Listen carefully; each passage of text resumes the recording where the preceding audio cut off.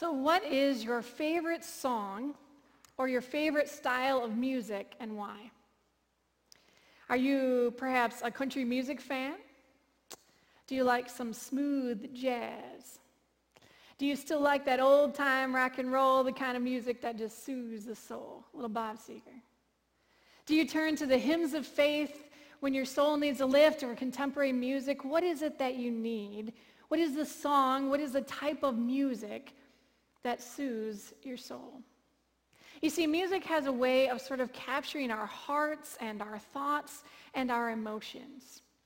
It's amazing sometimes when you hear a song that comes on the radio or it comes up on your playlist, and you can imagine or you can think it takes you back to the time that you first heard that song and the memory of a place. It's amazing, really, that we can think or remember lyrics to a song that you haven't heard in years. Isn't that amazing? The musicians just have a way of putting words and a melody together that we remember it. It's really interesting how music works. There's some songs that just pump you up. They just energize you. That's the goal of the song, is to get you filled up and energized and excited. And there are other songs that have a way of just getting into your heart, and they make you cry. Because they capture something so beautiful and so precious and so special that it's hard to describe. Music just has a way of getting into our soul, into something that's deep within us, and putting words together that we can't always express. Music is just good for the soul. In the midst of these uncertain times, it's been a long election week waiting to see who is going to emerge as our next president. With the uncertainty in our schools, with the uptick of COVID cases in our community, what will Thanksgiving look like? What will Christmas look like? A whole host of other things that might be on your mind this morning. And in the midst of those times for me, when everything seems jumbled in my head, I really turn to music because it helps to settle my brain and my heart. I turn to Christian music, some of the stuff that we've even sung this morning. And I like to get in my radio and I turn it up when I'm by myself and I sing loud and I'm off key and I don't care, because it's just a way that I get a chance to refuel myself. This morning, we're going to take a look at what David did. How he focused on God, how he concentrated on God in the midst of all that he was going through in his own life, the uncertainties of his life, the trials of his life, the various celebrations of his life. He turned to music. And he wrote some of the most treasured words in all of Scripture. And we're going to look this morning. We're going to look at David's prayer journal, the Psalms. And we're going to see how he used this method to grow his faith, to grow his relationship with God by putting words, by putting melody to his prayers, to his thoughts. How it helped him to focus on God and how it can help us as well. So let's pray as we get started this morning. Lord Jesus, you are good all the time, in every way and in every place. And Lord, there's a lot on our minds and our hearts in these days. But I pray in this moment that you would help us to put those things aside and just to focus on you, to focus on your word, to be open to how your Holy Spirit wants to speak to each one of us this morning. So Lord, we offer ourselves to you in the precious name of Christ. Amen. So the book of Psalms really is the place where the emotions of the human soul can find expression. Whatever your mood is, there's a psalm that will help you, I think, to express it. If you're glad and you're really happy, I can help you find a psalm that will help you celebrate. Are you sad in those moments where you just feel down? I can help you find a psalm that might put to words some of the things that you're feeling in your heart. The Psalms help us in no matter where we are, this whole range of human emotions. In every one of the Psalms, from the first to the last, the writer is always conscious of God. That's what makes the Psalms, this music, these poems, different than any other collection anywhere, is because the writer, whoever it is that's writing, makes a conscious effort to focus on God. Now, David, he composed these songs and hymns to God that really formed the faith of Israel. How many Psalms are there in the book of Psalms? Do you know? Quiz for you this morning. You didn't know you were going to have to do that, but how many Psalms are there in the book of Psalms? Anybody? 150. Yep, 150 Psalms. Now, scholars believe that David wrote about 75 of them. David is attributed to have written about half, about 75 of the Psalms. And the Psalms here in Scripture were the early church's hymnal. It's what they sang from.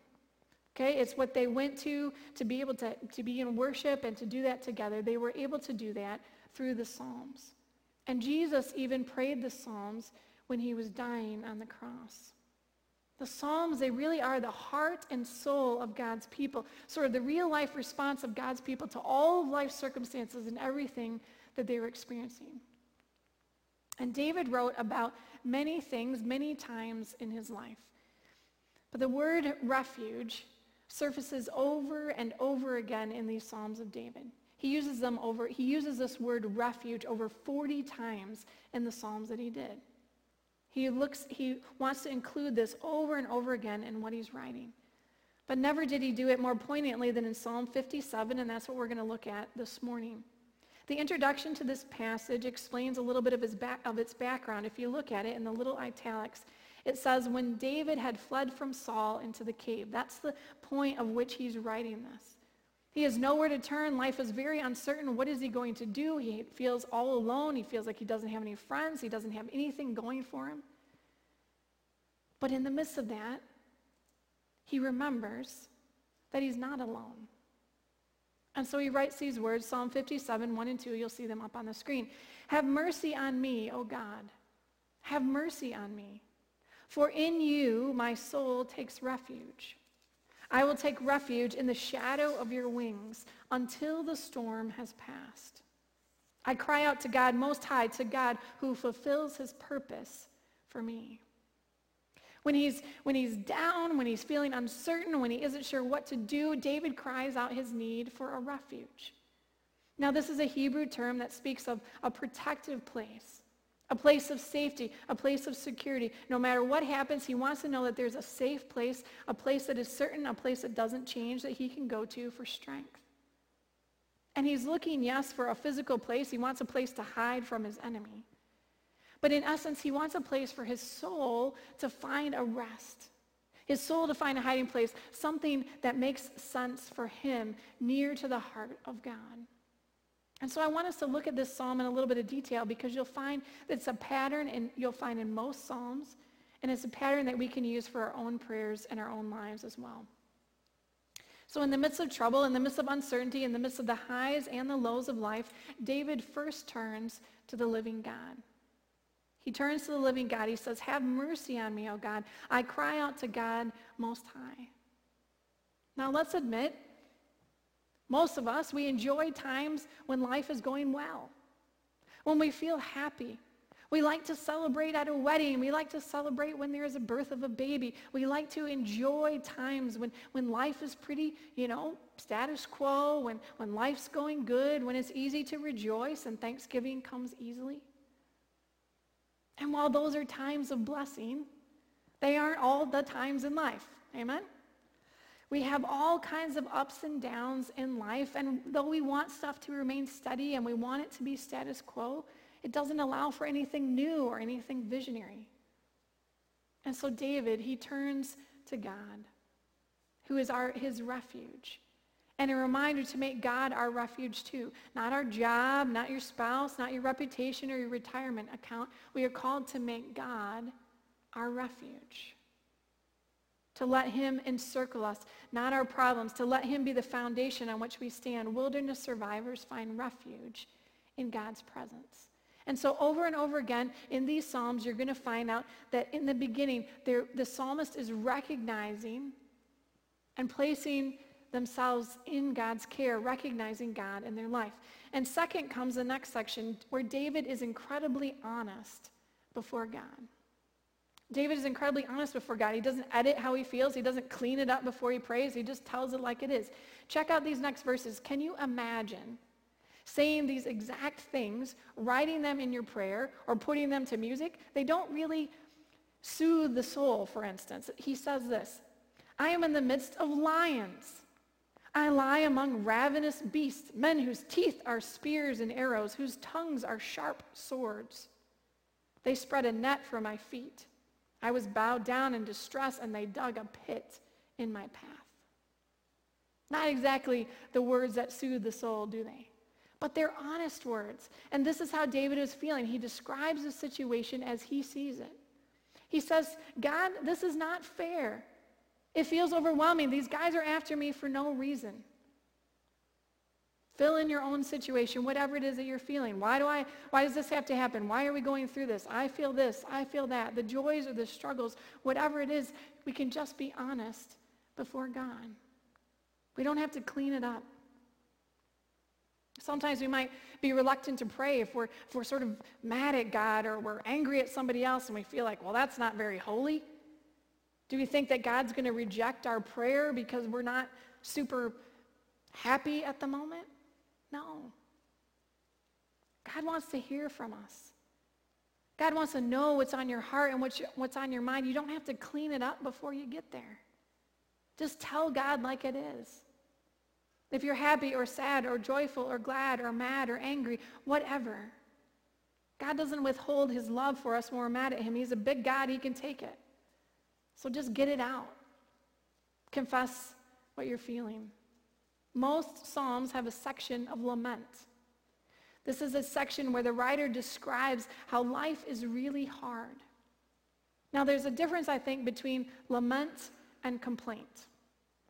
Complaint is something that we do from time to time, right? And it's our way of getting out these feelings. Sometimes we call it venting. And we just complain about something, and we spill a whole bunch of negativity out there. And the problem with complaining is it doesn't really do anything. And it brings down the people around us. Sometimes we spout about it on Facebook or whatever. But there's a difference between complaint and lament. To lament is to complain to God and to trust God to do something about it. When we lament in prayer, when we lament in what we're thinking or feeling, we complain to God, but we trust him to do something about it. That's the difference. We say, Lord, you know my every thought anyway. So here it is. Here are my feelings. I'm angry. I'm frustrated. I'm concerned. I'm anxious. I'm worried. I'm elated. I'm happy. Whatever it is. God knows all of that anyway. We just get it out. Lord, this is how I feel, and we trust him to work out the situation. And so you're going to see that psalm after psalm begins with a recognition of God in one's life. And then often there's a time of lament where you just talk about the hard stuff of life, and they're very honest, and they're very to the point about it. But then notice what David does when he gets done lamenting. Verse 7. He says, my heart is steadfast, O God. My heart is steadfast. I will sing and make music. I will praise you, O Lord, among the nations. I will sing of you among the peoples. For great is your love, reaching to the heavens. Your faithfulness reaches to the skies. Be exalted, God, above the heavens. Let your glory be over all the earth. It's a choice. It's a decision to trust in the steadfast, unchanging presence of God in the midst of uncertain times. And no matter what happens all around us, God will not and does not change. And so David makes the choice in this psalm. He makes a choice to praise. He makes a conscious choice to trust God in the midst of his situation. Catherine Marshall, a beloved author, shares this story about her friend Marge. She said Marge had this experience aboard a plane that was bound for Cleveland. She was sitting in her seat and she was waiting for takeoff. And as she settled into her seat, she noticed a strange phenomenon. As she looked out the side window on this side, she saw a beautiful sunset that just went through the entire sky. It was magnificent and beautiful. But in her seat right next to her, when she looked out the window, it was this dark and foreboding sky. She couldn't see anything about the sunset. And as she was sitting there and the plane's engines began to roar, there was a gentle voice that spoke within her. You've noticed the windows. the Lord murmured beneath the roar and thrust of the takeoff. Your life, too, will include some very happy and some beautiful times, but it will also include some dark shadows. So here's a lesson that I want to teach you to save you much heartache and allow you to abide in me with continual peace and joy. You see, it doesn't matter which window you look out. This plane is still going to Cleveland.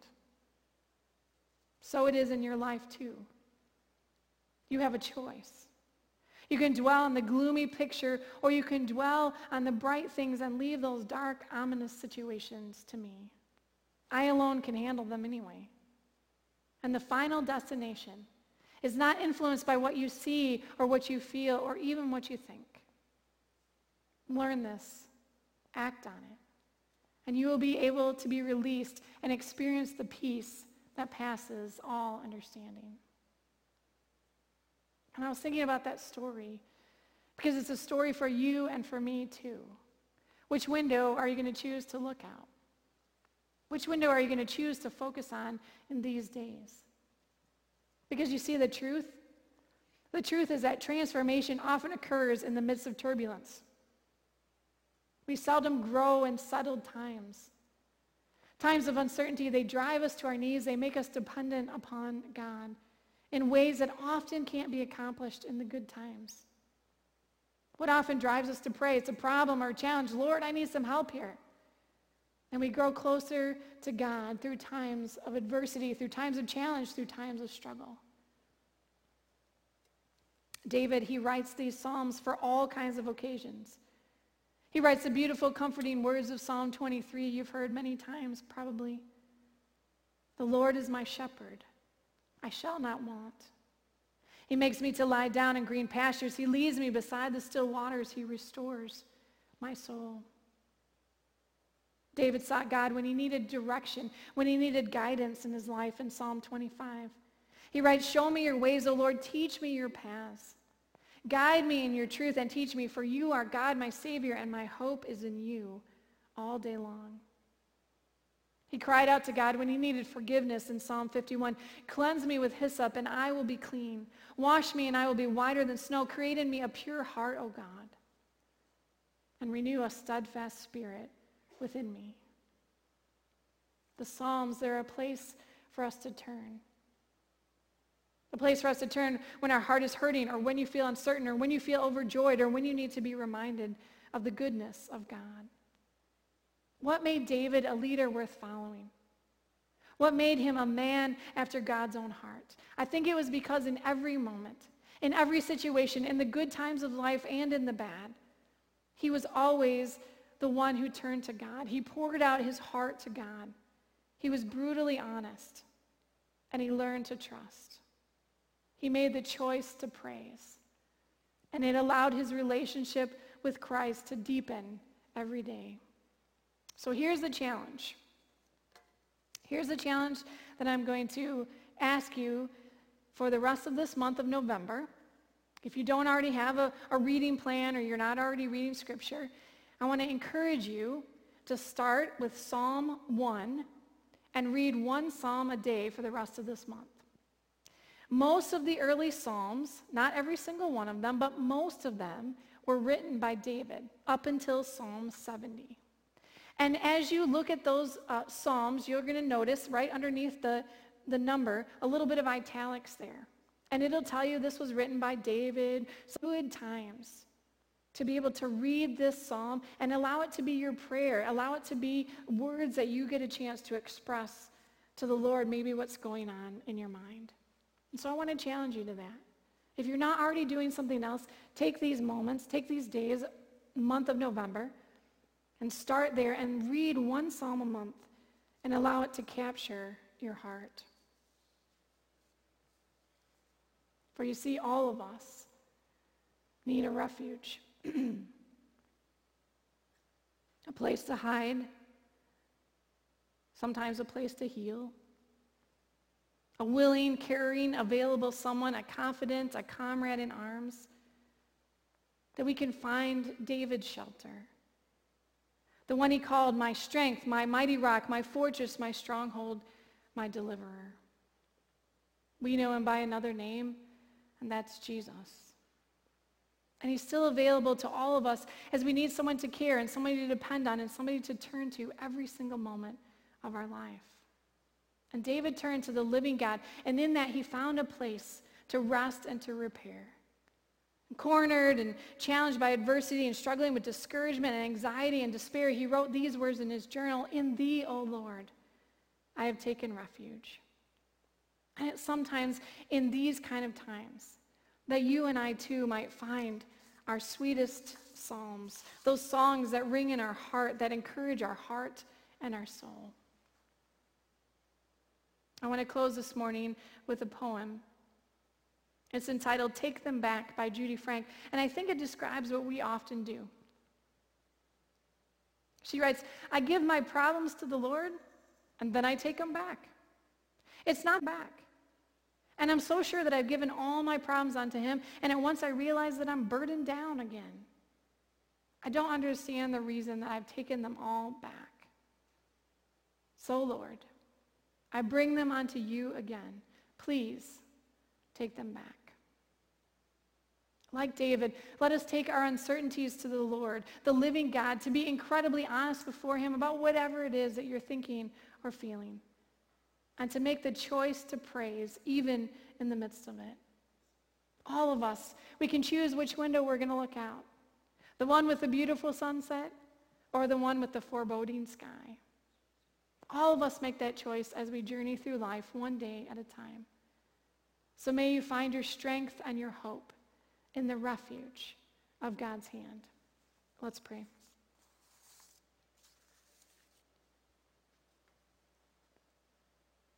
Lord Jesus, you are our strength.